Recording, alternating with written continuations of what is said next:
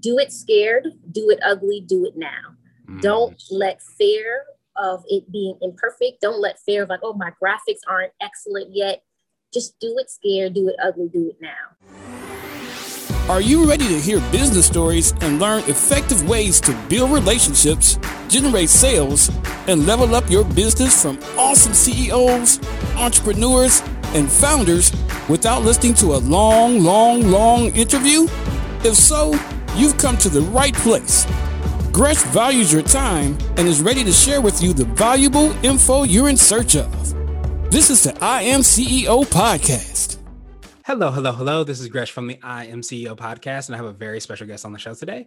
I have Alex Love of Alex Love Consulting. Alex, it's awesome to have you on the show. Awesome. Thank you so much. Happy to be here. Super excited to have you on. And before we jump in, I want to read a little bit more about Alex so you can hear about all the awesome things that she's doing. And Alex Love is an MBA, CPLP, and is a coach and trainer who works with Black and brown women entrepreneurs to grow their business with less stress. After 10 years working as a corporate coach and trainer, that work wasn't just cutting it. Her true passion was in empowering women. Alex wanted to help women break the check-to-check cycle by transforming their talents and hobbies into real businesses they love. And Alex Love Consulting was born, where she is able to use a blend of traditional business acumen, lessons learned as a business owner, and her passion for empowering others to support innovators, thinkers, and visionaries in making their dreams a reality. When asked what she does, Alex simply says, "I'm in the business of helping women make a living while living their best life." Alex, are you ready to speak to the IMCO community? I sure am. Awesome. Well, let's do it then. So to kind of kick everything off, I wanted to rewind the clock a little bit, hear a little bit more on how you got started, what I like to call your CEO story. Sure. So I had been working in corporate for kind of too long, honestly. And what I realized is sometimes you're working in corporate, you're building all these people and you're building them up while your dream is kind of just sitting on the side. And I felt a little bit dispassionate by helping a lot of people who didn't necessarily look like me. To provide some context, I am first generation American, first to go to college. Both of my parents are immigrants. And I grew up in a household where all the women had multiple jobs, side hustles. My grandmother used to bake bread. Like that was just the way that we lived.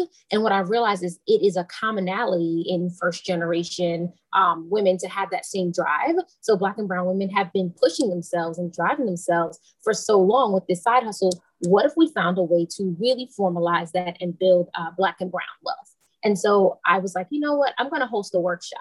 And it really started out with a resume workshop, really helping Black and brown women to figure out how to position themselves for other corporate positions. And that kind of evolved into people saying, I don't really want to work for anybody. So how do I, make more money with this side thing so that this other thing is just the option? And Alex Love Consulting was born. Nice.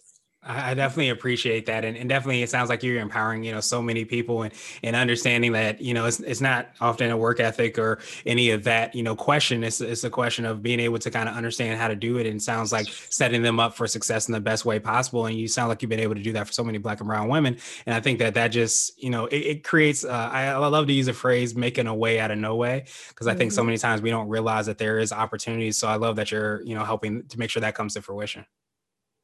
Awesome. Yes. And so I wanted to drill down a little bit more, hear a little bit more on how you work with your clients. Could you take us through a little bit more about that and what that looks like?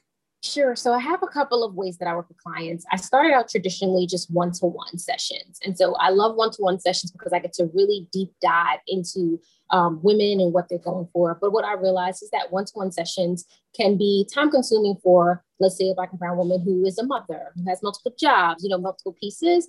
And so what I've converted that to is from a one-to-one to these kind of self-paced entrepreneur guides. So I've developed this series of guides on how do you make how do you make a passive income? How do you create courses? How do you position yourself as an expert in your field so you can get more speaking engagements? And what I realized is that, sometimes women of color, like I said, we're super busy, but it's something you can print out and do it on the train. It's digital. You can do it from your phone. And so those are kind of the two ways that I generally work with women, is just either one-on-one, which can be a little bit cost prohibitive if you're just starting a business or you're just starting your side hustle, and then cheaper, less hands-on alternative, which is the entrepreneur guides. And then I still offer free workshops. So sometimes I'll just be like, hey, I'm doing a workshop this month on how to build passive income or how to revamp your bio so that it gets more looks, or, how to improve some of your social media engagement. And so sometimes I just offer free things to the community. In addition to like my Instagram posts are super duper informative, and I try to do episodes of something called Sunday School, where I kind of give people an overview of different tricks and tips they can use to build their business. Yeah, that's extremely powerful. I love the kind of the different ways by which you're able to do that as well too.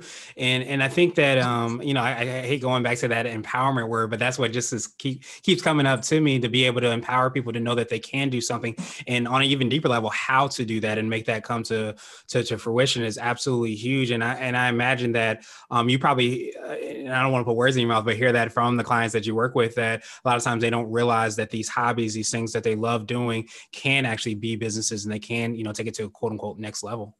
Yeah, absolutely. I think one of the things that we as Black and brown women struggle with is this idea of like but not yet, or it's not perfect, or I'm not ready. And I'm like, listen, your white counterparts are out here releasing trash and they don't care that it's not perfect. And so sometimes I tell people that done is better than perfect. Let's get this first version out. Let's see what it looks like. Let's see what it's hitting for. And then we can refine and make it better. And I think that when we start getting to this place of overcoming the fear that's causing us to procrastinate, we can start making this money.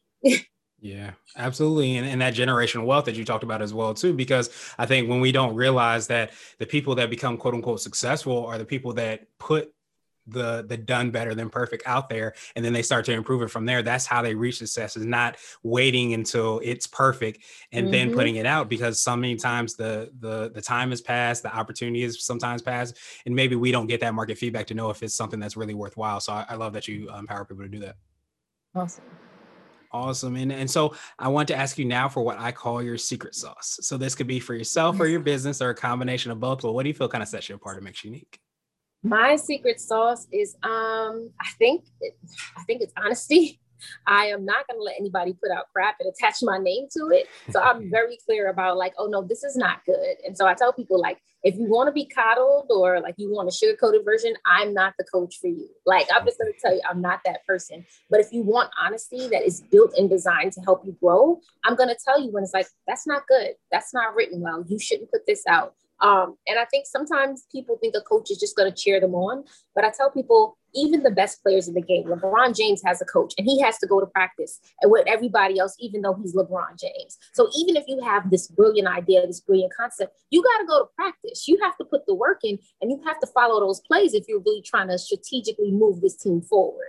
And so that's always the analogy I use when people are like, well, I don't know why I need a coach. Everybody needs a coach, bro. Jordan had a coach. Everybody needs a coach.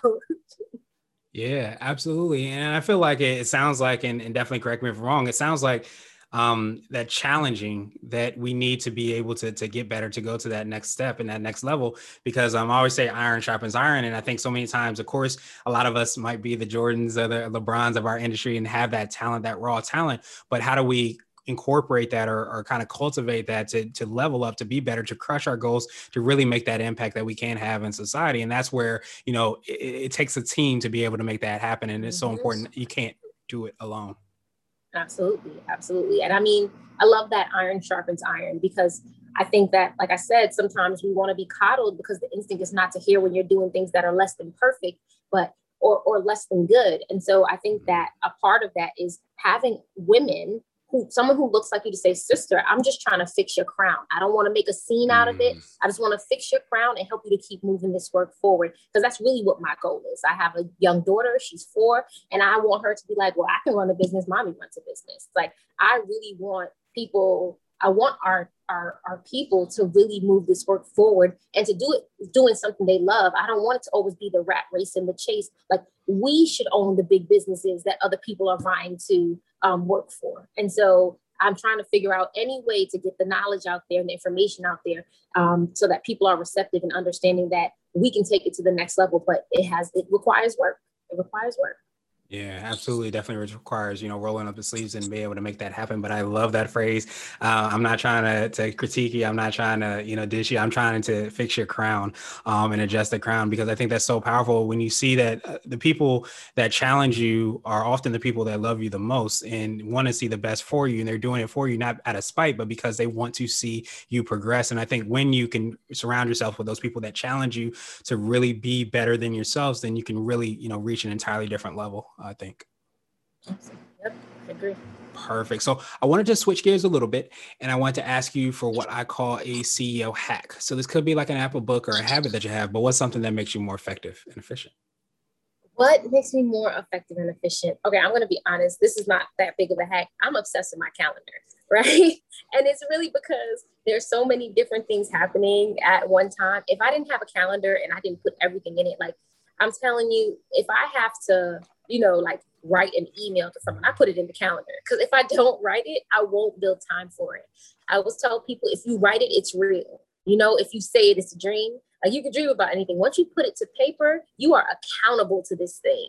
And so that has been my hack. I write down everything that I want to do, whether it's digitally on a calendar, even if it's a physical to-do list. Writing things down makes them real, tangible, and it holds you accountable. So that's my CEO hack. Write it down. That's the only way to make it real. Yeah, I appreciate that hack. And there's even statistics that show that the more that you write things down, the more likely they are to come to fruition and actually happen.